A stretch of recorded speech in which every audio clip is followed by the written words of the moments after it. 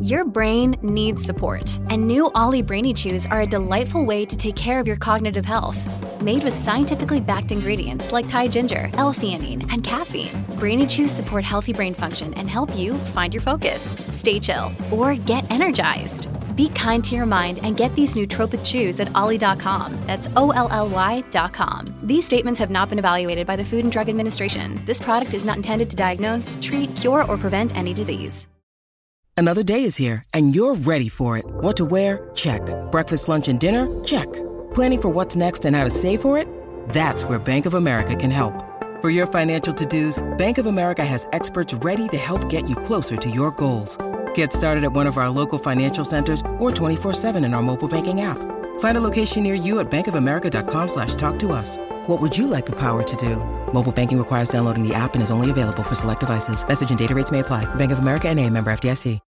When you need mealtime inspiration, it's worth shopping Kroger, where you'll find over 30,000 mouth-watering choices that excite your inner foodie. And no matter what tasty choice you make, you'll enjoy our everyday low prices, plus extra ways to save, like digital coupons worth over $600 each week. You can also save up to $1 off per gallon at the pump with fuel points. More savings and more inspiring flavors make shopping Kroger worth it every time. Kroger, fresh for everyone. Fuel restrictions apply. Hello and welcome to Random Interesting Facts, the podcast about everything and nothing, with your host, 42. This week's topic is bees.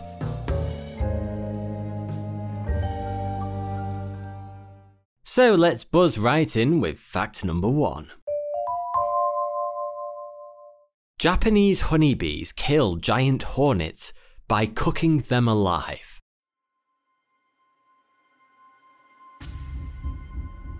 Giant hornets love eating Japanese honeybees, and they're pretty good at it. They're twice the size of their prey, and unlike most hornets, they team up to do their killing like a little giant hornet gang. When one of their scouts finds a bee colony, which is often hid inside a tree trunk, it marks the entrance with a pheromone and then flies back to fetch the other guys.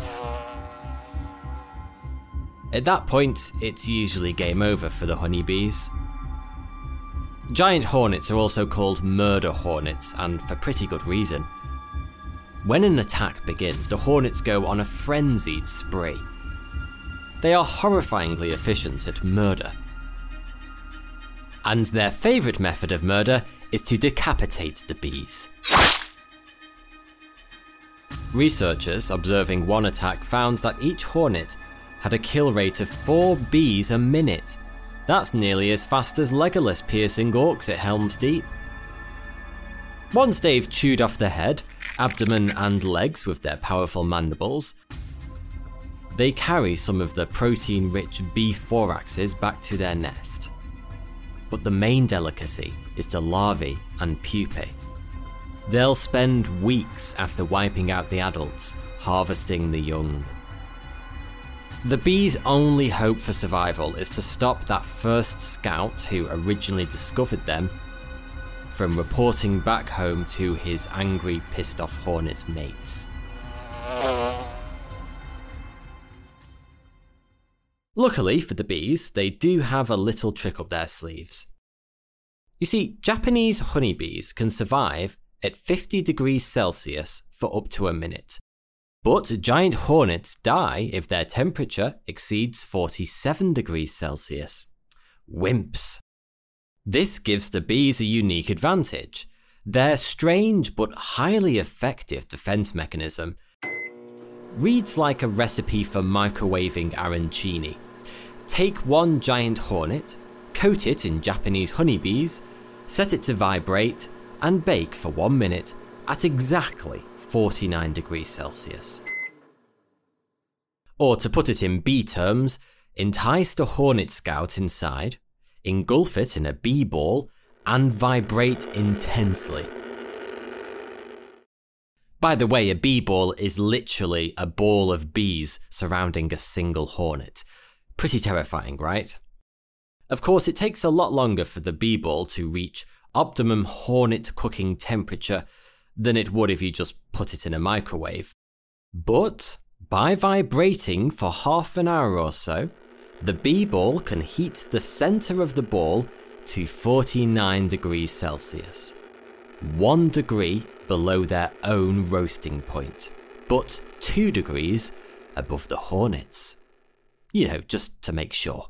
The hornet scout dies, the bee's nest remains a secret, and hornet soufflé is on the menu. Unlike their Japanese counterparts, European honeybees are unable to bake hornets, but they do use a similar bee ball technique to kill them still. Upon observing these European honeybees killing hornets with bee balls, scientists assumed it was death by cooking, but when they measured the temperature at the centre of a Cypriot bee ball, they realised it just wasn't high enough at only 44 degrees Celsius. That wouldn't kill the hornet. Plus the victim in this case, a Cypriot hornet, can survive to 50 degrees Celsius.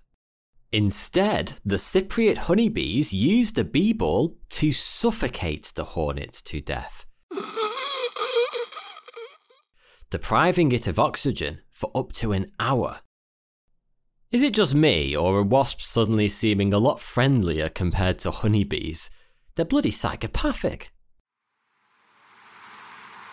Now, of course, if the scouts couldn't find the entrance to the honeybee nest in the first place, then the bees wouldn't have to cook or suffocate them at all. So, ingenious Asian honeybees have found a defense mechanism to use against hornets that doesn't involve spending an hour or so doing the equivalent of a mass TikTok twerk. They dab spots of animal dung around the hive entrance, which is about as much of a turn-off for hornets as it would be if someone in real life smeared their door with poo. And for the hornets it's even worse, as they like to chew away at the entrance before they invade, to make it easier for their mass attack. And a bee doorway covered in chicken shit is really off-putting to the hornets.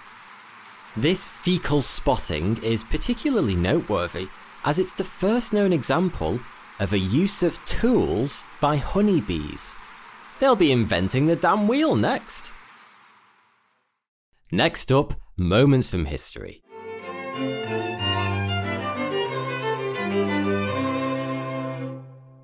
Where each week we look back at one particularly odd moment from the past. This week, the time a park ranger was hit by lightning whilst driving his car. The lightning bolt shot through his hat, hit his head, set his hair on fire, knocked him 10 feet from his car, passed through both his legs, and worst of all, blew his shoes off. Well, that sounds interesting, but it's not particularly remarkable, you might say.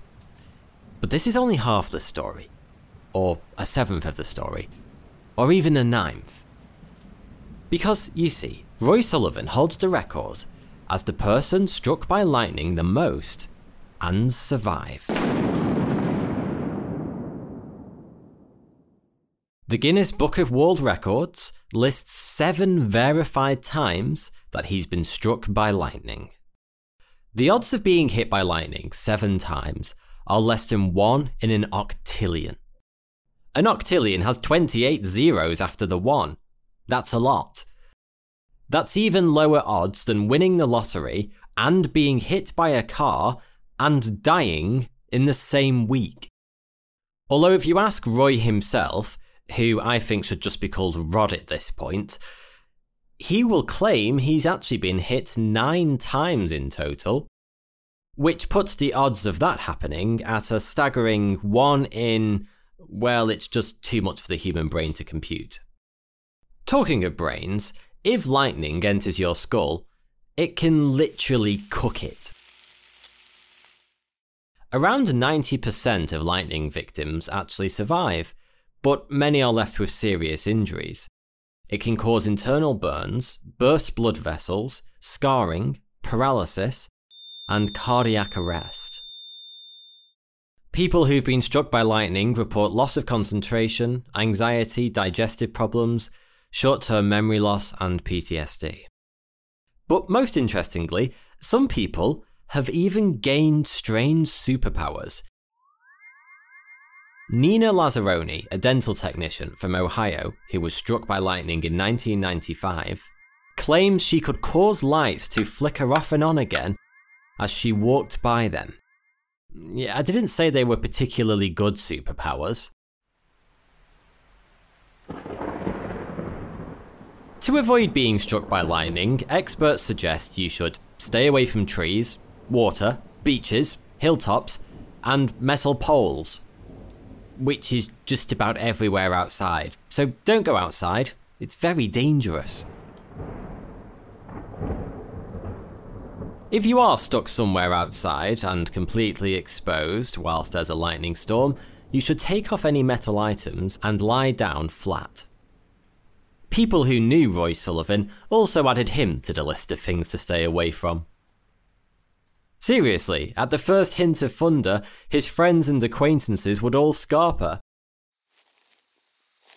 As Roy himself put it, "I was walking with the chief ranger one day when lightning struck way off in the distance.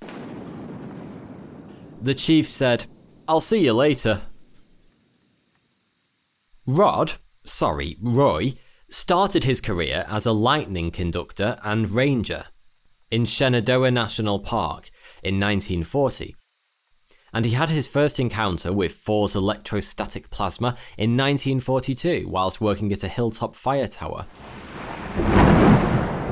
The lightning burnt a half-inch scar into his right leg, demolished a nail on his big toe, and ripped a hole in his boot sole. At the time, the fire tower didn't have a lightning rod. It did have a lightning Roy, though. Lightning rods were invented by Benjamin Franklin in 1752, so there's really no excuse for that. As we all know, Franklin flew a kite in a thunderstorm to prove that the lightning was an electrical phenomenon and would be attracted to the kite string. Sadly for Franklin, he failed to patent his invention and so never made a penny from it. But by 1870 there were some 10,000 lightning rod salesmen in the US alone. Yes, once you could actually be a lightning rod salesman. I mean, it beats being a shower curtain salesman, doesn't it? Back to Roy Sullivan. After a 27-year hiatus from being struck by lightning, as you do, the lightning strike suddenly came back thick and fast. In 1969, he lost his eyebrows and most of his hair. His wristwatch got fried and he was knocked out. Lightning strike number 3 in 1970 bounced off a power transformer, searing his left shoulder and sending him flying.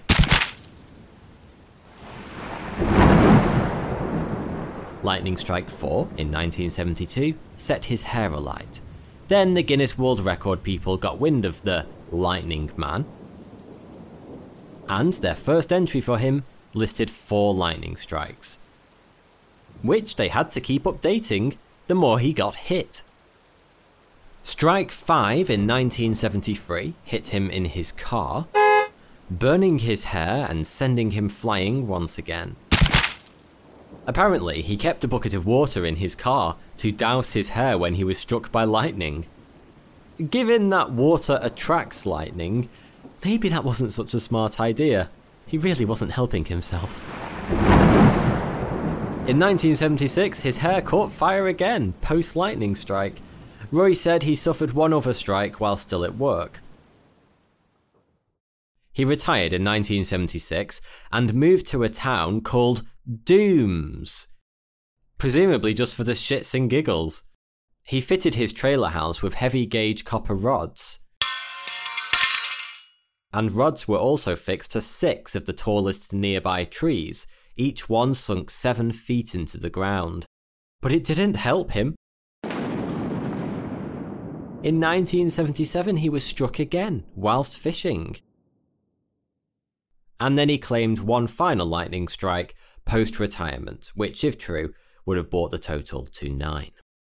Some people think Roy was exaggerating. It's hard to believe lightning could strike one person that many times. But the injuries visible from his strikes were verified by his family doctor.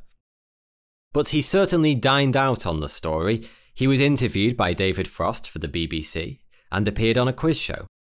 In 1980, he featured on the TV show That's Incredible. He was even immortalised in a song by a band named I Hate Myself. The song is called Roy Sullivan by Lightning Loved. On the 28th of September 1983, he died in his bed from a single self-inflicted gunshot wound to the head. So despite many brushes with death, it wasn't lightning that finally got Sullivan, but to his friends and family, it still came as quite a shock. Now we'll take a quick break, and soon we'll be back with fact number 2.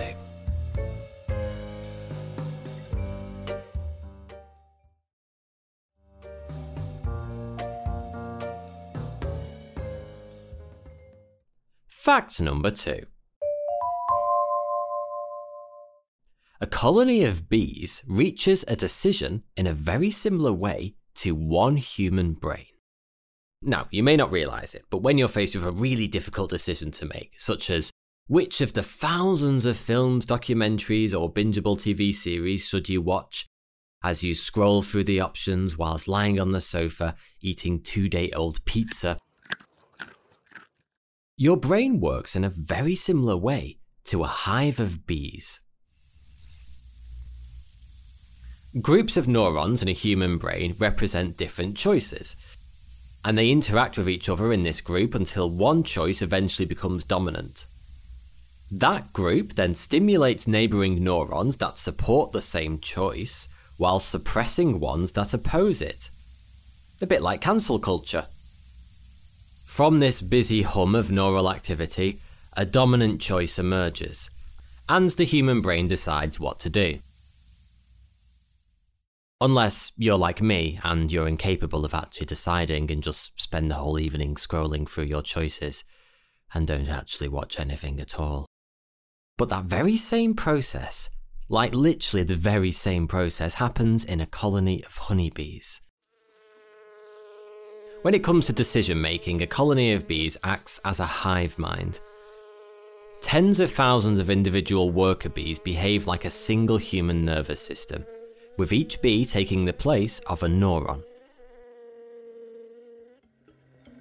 When the bees face a choice, such as where the next ideal home should be, scout bees check out the options and then present the alternatives by each doing a waggle dance for the queen and the rest of the hive.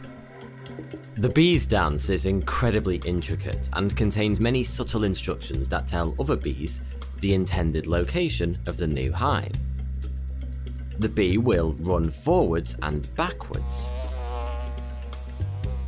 And the further it runs before going backwards again indicates the distance of the new hive's location. The direction the bee dances towards is indicative of the direction it's trying to point out, but in a rather convoluted way that reminds us bees are probably smarter than us and might take over the world one day. If they dance facing straight upwards, it indicates the location is in the current direction of the sun, and any deviation to this indicates it's that many degrees away from the sun. So if it dances 60 degrees to the left, the new hive's location is 60 degrees to the left of the sun. It's all rather complicated. Like I said, bees are pretty smart. And if a circular pattern is present in the dance, it indicates the new location is somewhere very close to the existing hive. As for the actual waggling part of the waggle dance, it's thought that the amount of waggling is relative to the quality of the new location. If the new location has lots of nectar sources nearby, then the bee will also dance for longer and more vigorously. Then, each bee opts for a choice, and they support or veto each other until they reach a unanimous consensus. By pooling all their collective information, the hive mind makes exponentially smarter decisions than any single bee. We know this due to the heroic efforts of the researchers who studied them. They had the mammoth task of tagging 4,000 bees that make up a colony. And this wasn't just as simple as shooting them all with a little tiny tagging gun. They had to catch each individual bee, feed it, glue a tiny antenna to its thorax, scan it, and then release it again. And then they repeated that process 3,999 more times. Once released, a transmitter picked up a unique signal from each bee, so they could track its movement using something called harmonic radar technology. The researchers then observed the bees as they took 16 hours to decide exactly where to set up their new home. You have to give it to the bees and their democracy. That's about a tenth of the time it takes our parliament to decide whether to end lockdown on Monday or Tuesday afternoon.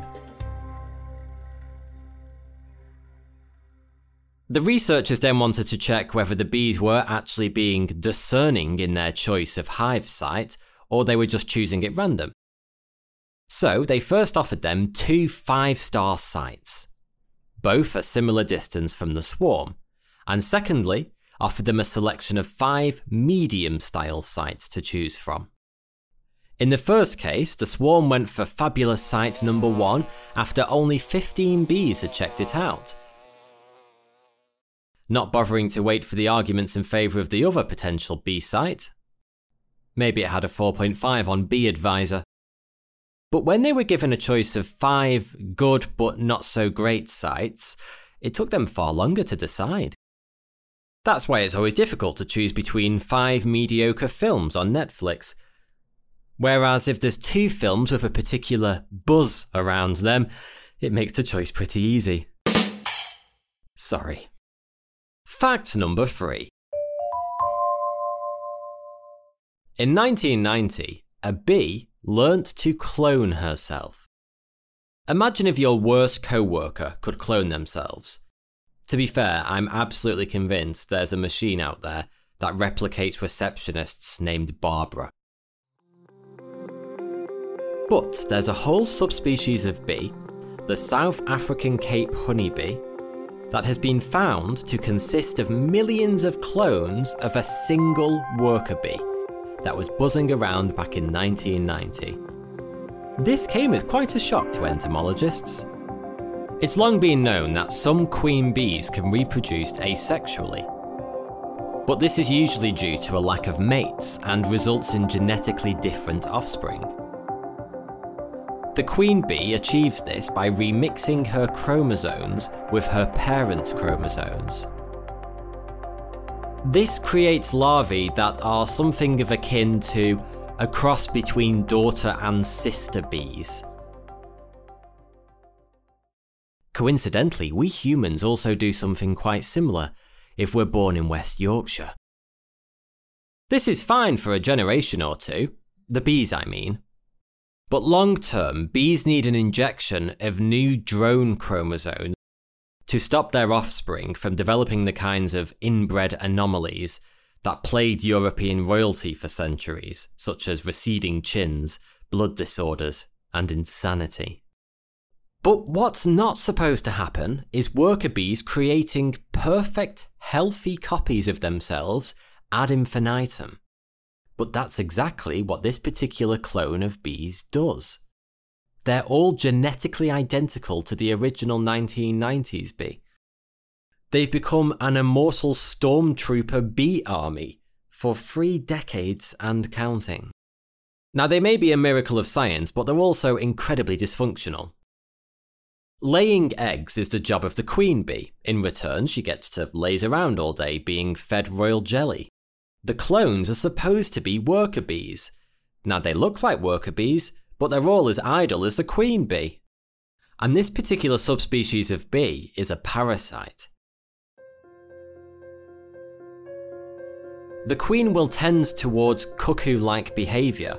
She invades foreign colonies, lays eggs, and persuades the host workers to feed her larvae.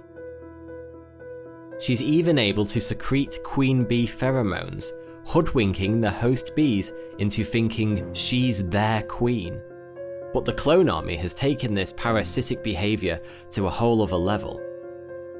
As each clone can create exact copies of itself, they no longer need a queen at all. In a scenario that reads like a classic sci-fi trope, They survive solely by taking over other hives of African lowland honeybees and slowly destroying them. Scientists estimate 10% of lowland bees are being wiped out each year as the colonies are infiltrated by the clones. The clones refuse to do any work, eat all the food, and strut around like a bunch of freeloading corporate event crashers. Event crashers that can replicate themselves at will. That's terrifying. The clone larvae accelerates this hive takeover by sending signals to their unwitting hosts to feed them as much as possible. This means the larvae grow huge, which in turn increases their reproductive power. As the hive fills with more and more clone bees, the work grinds to a halt, and all the bees, including the clones, end up starving to death. The end of the clone bees, and the end of the clone war, you might think. But like an airborne pandemic virus, mentioning no names, by this point some of the clone bees have already buzzed off to other hives, and have started the whole process again. It's not all bad news though. Studying the clone bees has got entomologists quite excited. It has all kinds of implications for gene research. If they can work out how to control the switch that lets insects reproduce asexually, it could have really important ramifications for agriculture, biotechnology, and many other fields of research. Potentially allowing them to stop, say, parasitic ants from reproducing. And maybe, one day, activate a clone switch in other species. Who knows? Dolly the sheep could just be the beginning. By 2030, the streets could be overtaken by a clone army of otters. Thanks so much for listening to another episode of Random Interesting Facts. If you've enjoyed this episode, then please rate and review it. And subscribe so you never miss another episode. Also, if you have a random interesting fact that you're just dying to share with me, then tweet it at me using the hashtag RIFPodcast. That's RIF Podcast. Each week I'll choose my favourite fan-submitted fact and read it out at the end of the episode. Thank you.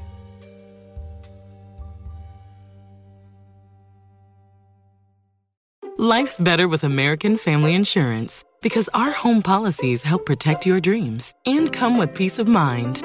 Save up to 25% by bundling home, auto, and life. American Family Insurance. Get a quote, find an agent at amfam.com. Products not available in every state. Discounts may not apply to all coverages on an auto or home policy. Discounts do not apply to life insurance policies. Visit amfam.com to learn how discounts may apply to you. American Family Mutual Insurance Company, SI, and its operating companies, American Family Life Insurance Company, 6000 American Parkway, Madison, Wisconsin.